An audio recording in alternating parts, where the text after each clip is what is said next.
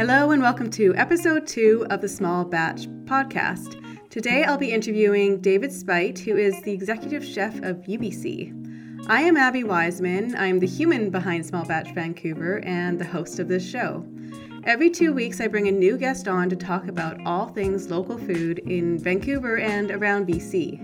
If you like this podcast, please remember to hit subscribe and share with a friend. If you love this podcast, can't get enough of it, you can also leave a tip in our virtual tip jar, which can be found at smallbatchvancouver.com. And all tips really just go towards helping me grow Small Batch Vancouver so I can bring more local food news to you. So without further ado, here is David Speight. Thanks so much for being on the podcast, David. Thank you, Abby. Great to be here.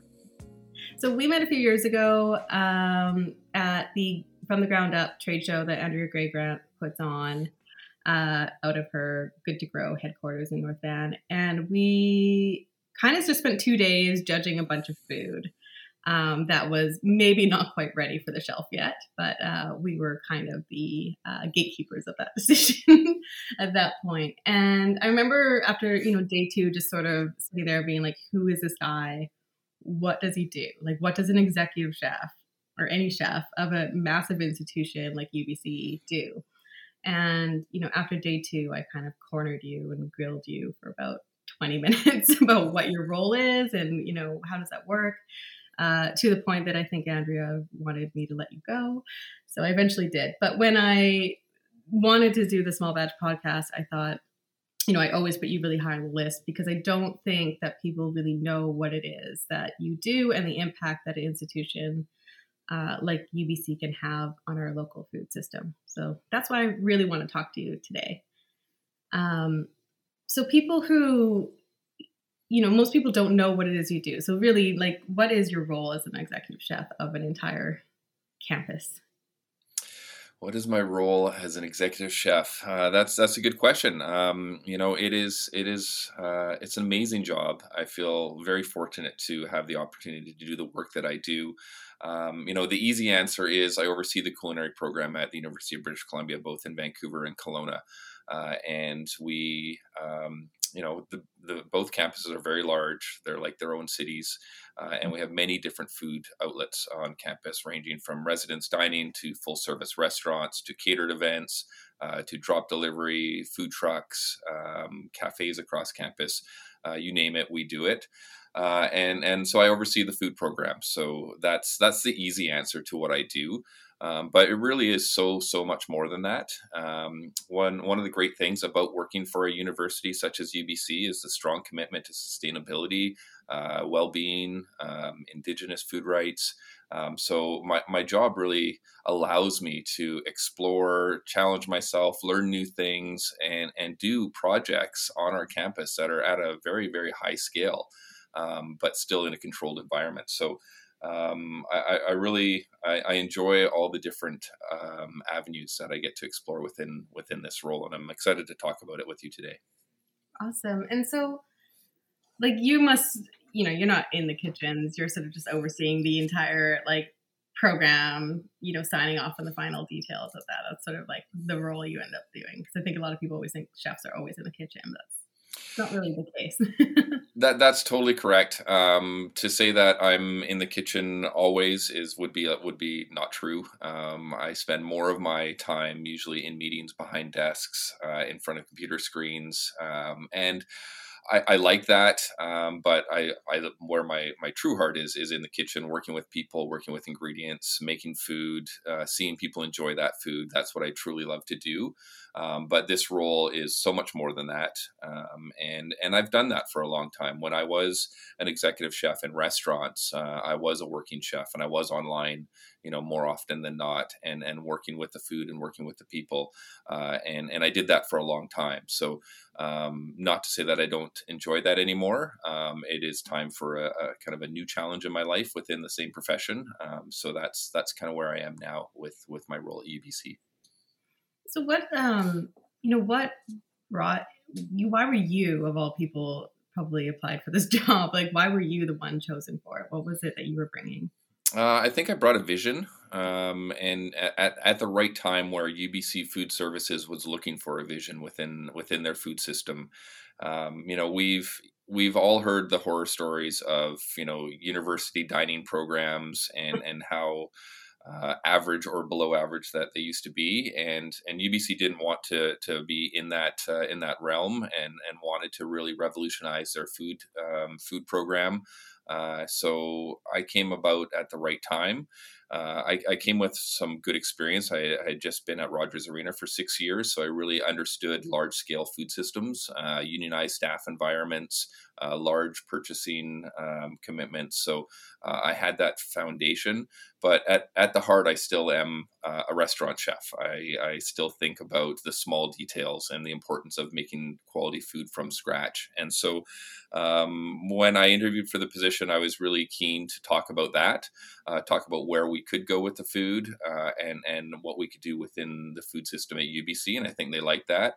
And so almost 7 years later now, here we are, and I truly believe we have changed our food system on this campus. We absolutely have a lot more to do, but if you look back from where we've come from, it's quite impressive.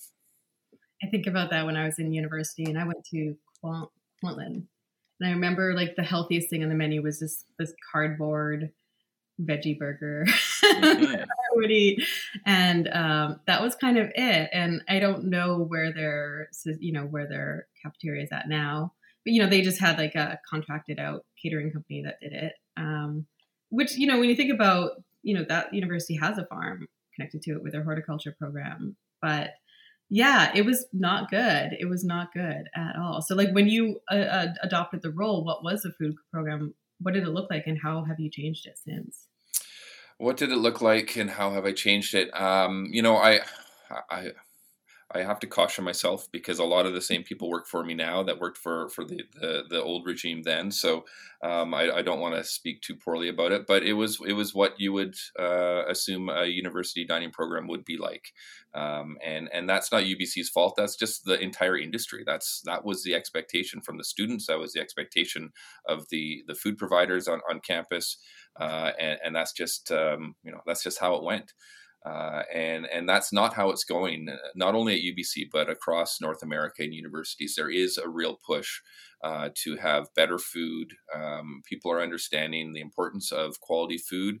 I reflect back at my time with Rogers Arena when I was cooking for the Vancouver Canucks, and when I was working with Roger Takahashi on the menu. I mean, they were crystal clear that what the athletes ate had an impact on how they performed on the ice, and it's no different for our students here at UBC. These are students that are preparing themselves to be the leaders of the next generation. And if we're going to not serve them food that's going to support their academic growth, then that's a missed opportunity. And so we understand that, and we work towards achieving that goal. So things are different for sure.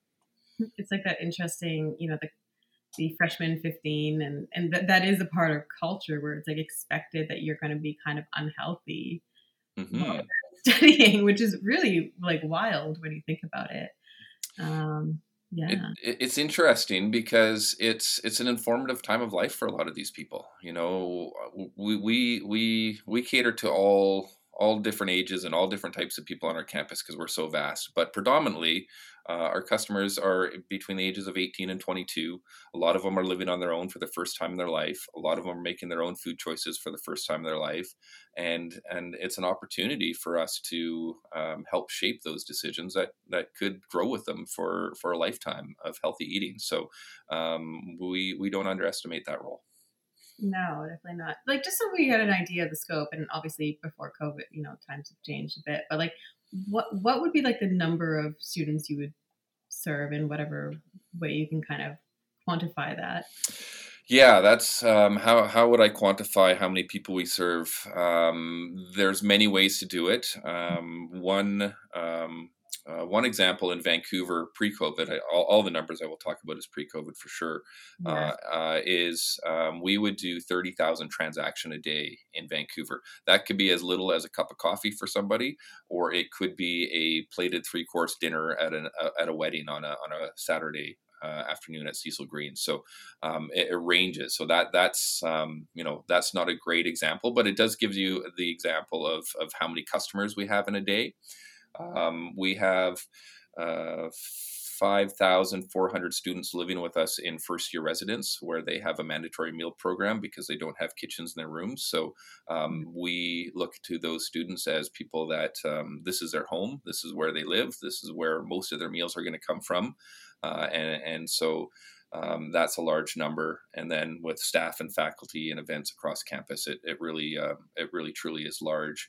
Another way to quantify it is we were a nearing $50 million food and beverage business in Vancouver alone, another $6 million in Kelowna before the pandemic hit. So I'm not positive, but we may be the largest food and beverage single business in British Columbia. And with that, we also had a purchasing budget of around $14 million in Vancouver on food and beverage. So some really big numbers that we deal with. Like for me, I think I said this to you earlier, like my brain does not quite compute those numbers in some ways. And like, okay, well, we would eat broccoli. Like how much broccoli do you need to feed that many people, Mm-hmm. So I think it's an interesting, to think that way, but you work in big systems. So coming in for, coming back to that question of like, so how has it changed since you've come on board, and what kind of programs have you implemented? Mm-hmm. How has it changed? I think one of the biggest things that we did was in 2017, we authored and launched our food visions and values. That is a public-facing document that is on our website. We encourage our students to look at it, challenge us on it, and it is a set of values that help inform our decision-making. Some are more on the aspirational side where we want to be. Some we are absolutely doing a really good job of already. But by having our food vision and values committed to, it really provides us structure for how we want to move forward as a business. And it also holds us accountable, which is really, really important because every business I've ever worked for absolutely wants to do all the great things, whether it's sustainability initiatives, quality food, making things from scratch, programs for your staff. These are all things that nobody doesn't like to do until they realize that they cost money, and that's usually the barrier.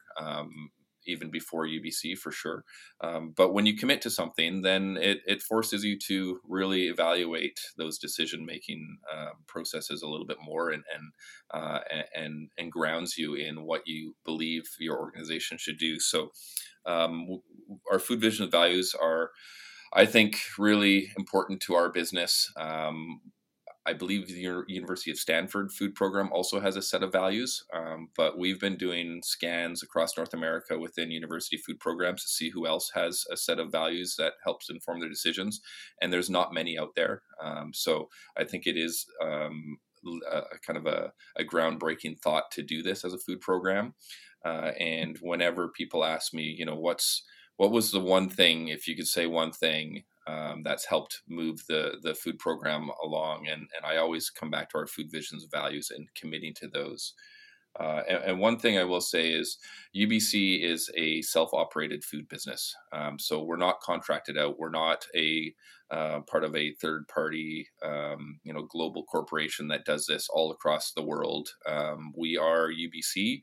We have no business outside of UBC. So we are able to make our own decisions. Of course, we have a budget that we have to adhere to. But beyond that, it allows us to align ourselves with the goals of the university in a much better way than, say, a third-party company that has its own set of values to adhere to. So I think we have a great opportunity with that fact. What are the few kind of highlights of those kind of values, just for people to understand? Mm-hmm. Some of the highlights from our food visions and values: local purchasing, 100%. We had a strong commitment to local purchasing even before I got here, which was great. We continue to evolve that. Another one would be the change from using ready-to-eat processed foods in our environments and moving to more quality ingredients made in-house from scratch. That was a big one. And then we talk about waste reduction, reducing our plastic usage. We also talk about employee programs, training programs. We've got a extensive culinary apprenticeship program that we launched in 2018 that falls within our food visions and values. So they really are sweeping. A healthy beverage initiative jumps out as another one. A few years back, we made a push to reduce the sugar sweetened beverage consumption on our campus. So there's a lot that falls within our food visions and values for sure. I think about this because I've been doing a lot of website building, writing, and stuff like that lately, and I have a terrible habit of needing to have some sort of sweet or something when I write, or if I'm kind of stressed out with a project, and like M&Ms are my kind of go-to. And I know I shouldn't say that, but it's true. M&Ms are great. It's all about balance. I mean, we're not the sugar police. No, but it's just so funny. I think that's like a part of that comes from years of working in schools where like that, that food was just very readily available. So it became a part of my like study habits. And now as a writer, it's still part of my habits. And I'm like, maybe frozen blueberries will do the trick instead. And it just never has. See, there you go. Those are those informative years where you've shaped your food choices that are sticking with you.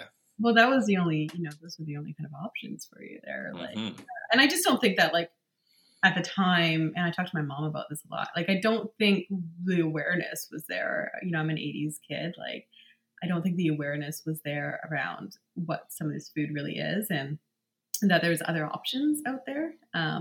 It's so easy for us to sit where we are now and be like, oh, well, local's this. And, but, I think in the 90s, having imported food was like sophisticated. It was, it was the thing to do, and like, oh, Costco food like is so easy. Like, why not, so that's always, it's a shift in mentality. And like, do you think the students really notice what you're doing? Yes. I think, it's hard to say. I mean, there's a great, the fact that we get a new crop of students every year is great. But it also comes with challenges. Do they notice? They absolutely notice, but they also expect it. They're similar to what you just said about growing up in the 80s, they expect to be able to have poke at their university dining experience if that's what they want. That's not that's for us, that's really creative and brand new, but that's where they're starting at now. So and I think that there is a definite awareness around the environment that wasn't so prominent when we were younger. A lot of our students want to be able to eat plant-based diets and make the right choice. And so they help drive this as much as we do. So I believe there is an expectation that these types of offerings are available to them when they arrive at UBC. They're like, what is this cardboard veggie burger that you're trying to serve me? Forget right. It. We're protesting. That's right. Yeah. Those days are gone. Those days are definitely gone. So, you talked about incorporating local into the program. So like, what does that look like? What does that mean? Because a lot of people are like local, but they don't actually know how to incorporate it or what to do with it or where to go. So how do you incorporate local into the UBC? How do we incorporate local? That's a good question. I've answered that a bunch of times recently because I am now part of the Feed BC committee, which is a initiative from the Ministry of Agriculture, Food and Fisheries, supporting post-secondary institutions to purchase more local, which I think is excellent. But the first thing you need to do is define local, because a lot of people have different definitions for local. And we have a different definition for local than even Feed BC does. Feed BC is the ministry of the province, so their definition is going to be anything within BC, rightfully so. We've got a different definition, and that's because we already report out to an organization called STARS, which is a university sustainability rating system. And so the fact that we already report out to STARS, we've aligned our definition with that definition, which is basically 400 kilometers within the campus. And that does get us into the Okanagan region just barely, so that's helpful, and also Vancouver Island.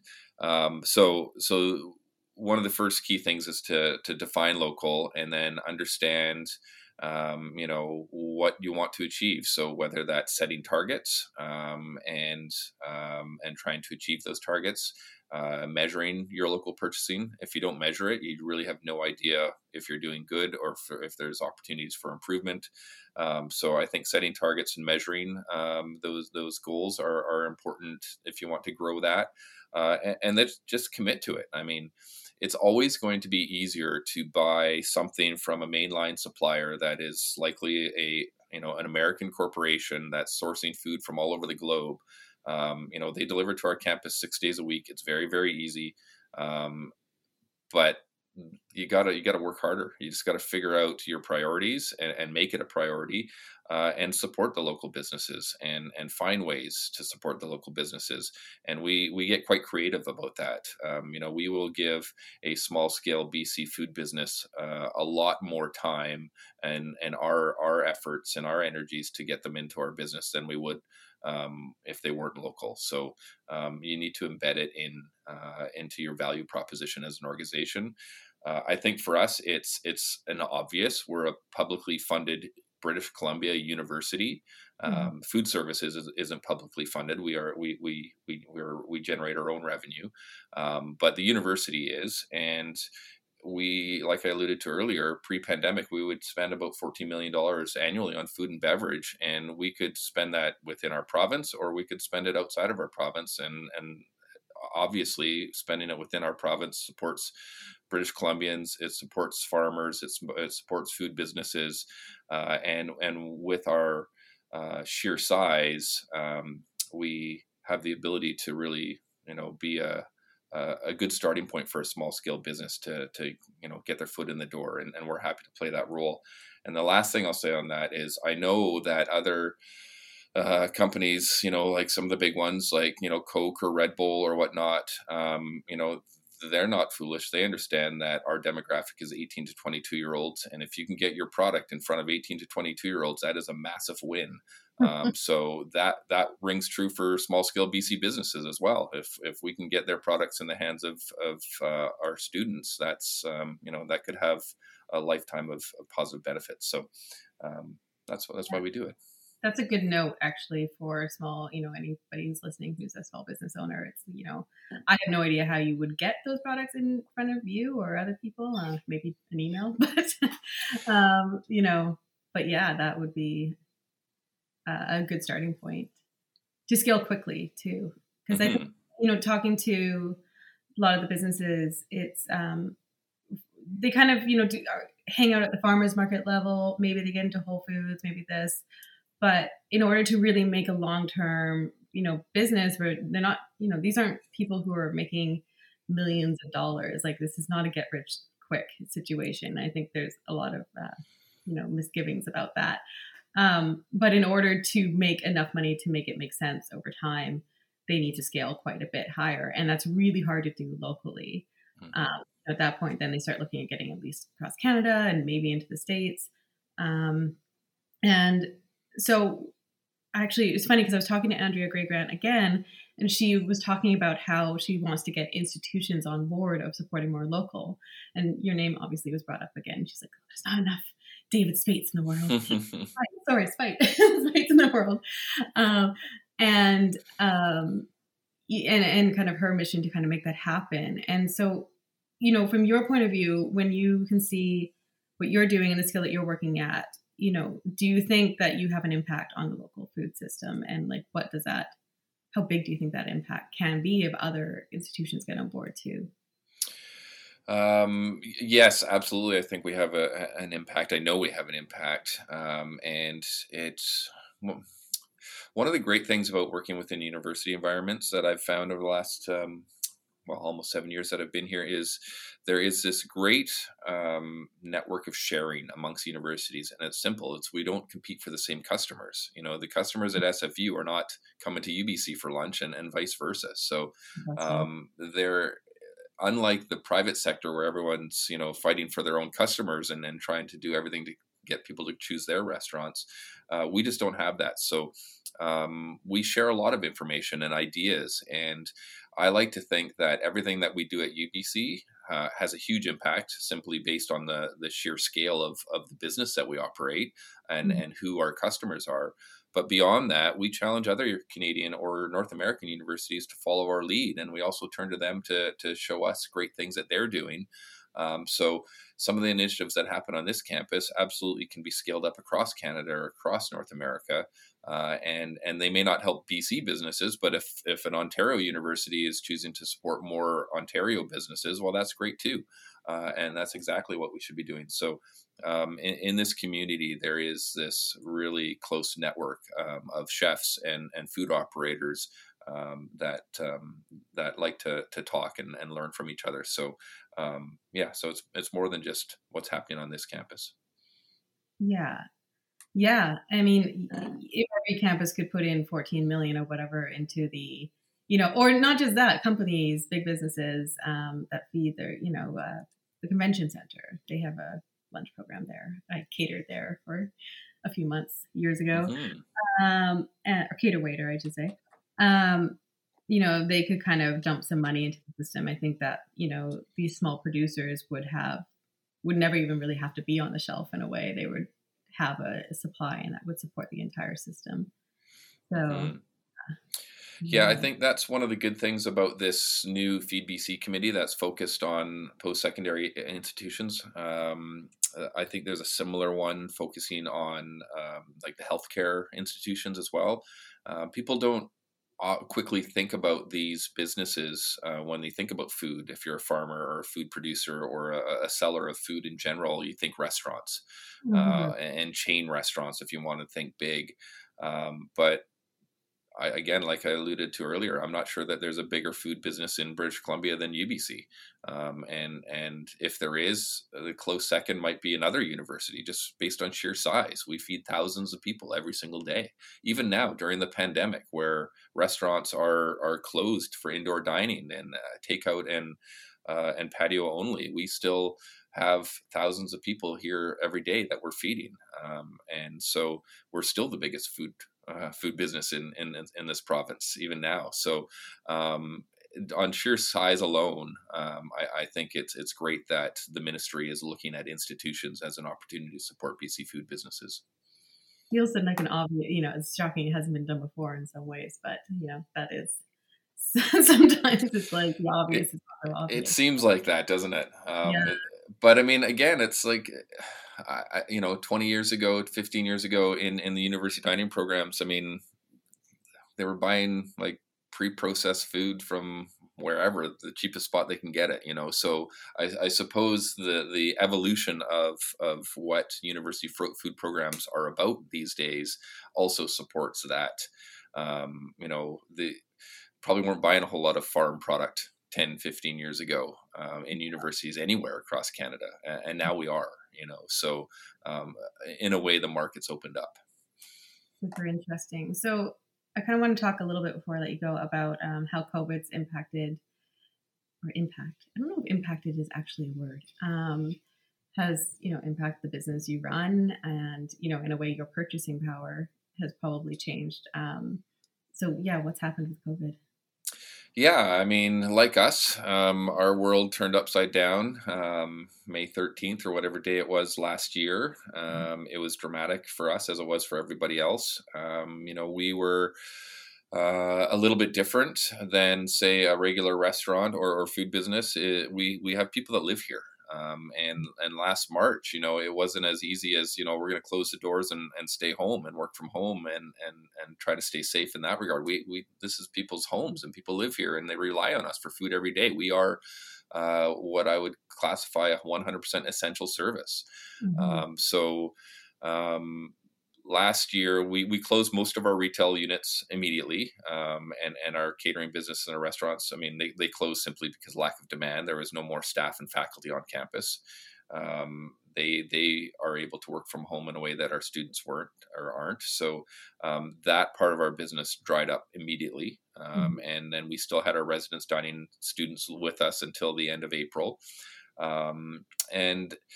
And then it's just the uncertainty, even this time last year, We didn't know what it looked like 2 months from now. And then in the summertime, we didn't know what it would look like for September. In September, we didn't know what it looked like for January. And even now, we're more optimistic of what it may look like for next September, but it's still, there's nothing confirmed. We're hopeful that we'll have more on-campus activity beginning in September 2021, but there's no guarantees towards that. So it's hard. Mm-hmm.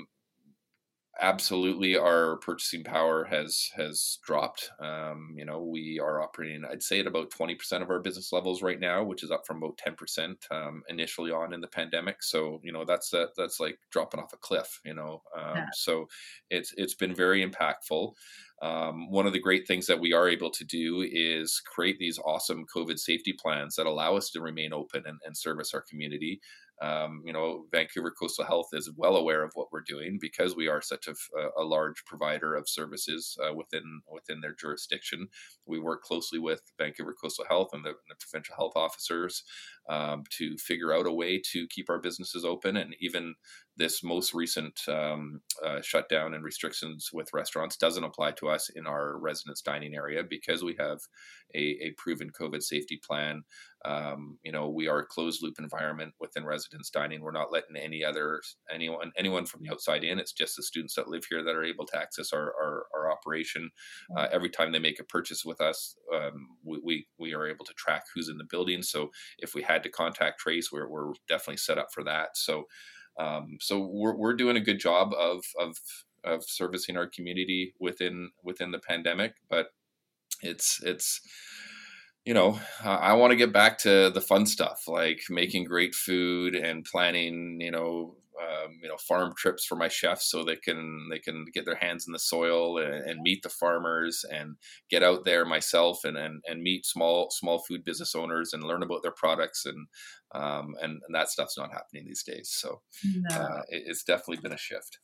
That's been a bummer for me too. I'm always like, well, I do need photos, but how do you feel about this? Or, it's a bit of a line to walk on that. So do you know what, since you're not able to purchase as much as you usually do you know what other avenues those farmers and makers are going, where their product is going? Yeah, that's a good question. Where is their product going? Some of them are simply making less and growing less, for sure. I remember right at the pandemic last year, it was a pivotal time for our very own UBC farm. They were just about to put seeds in the ground, and they didn't know if they were going to be allowed to and continue to operate as an essential service on our campus. And even if they were allowed to, they didn't know where they would, what outlet they would have for that food.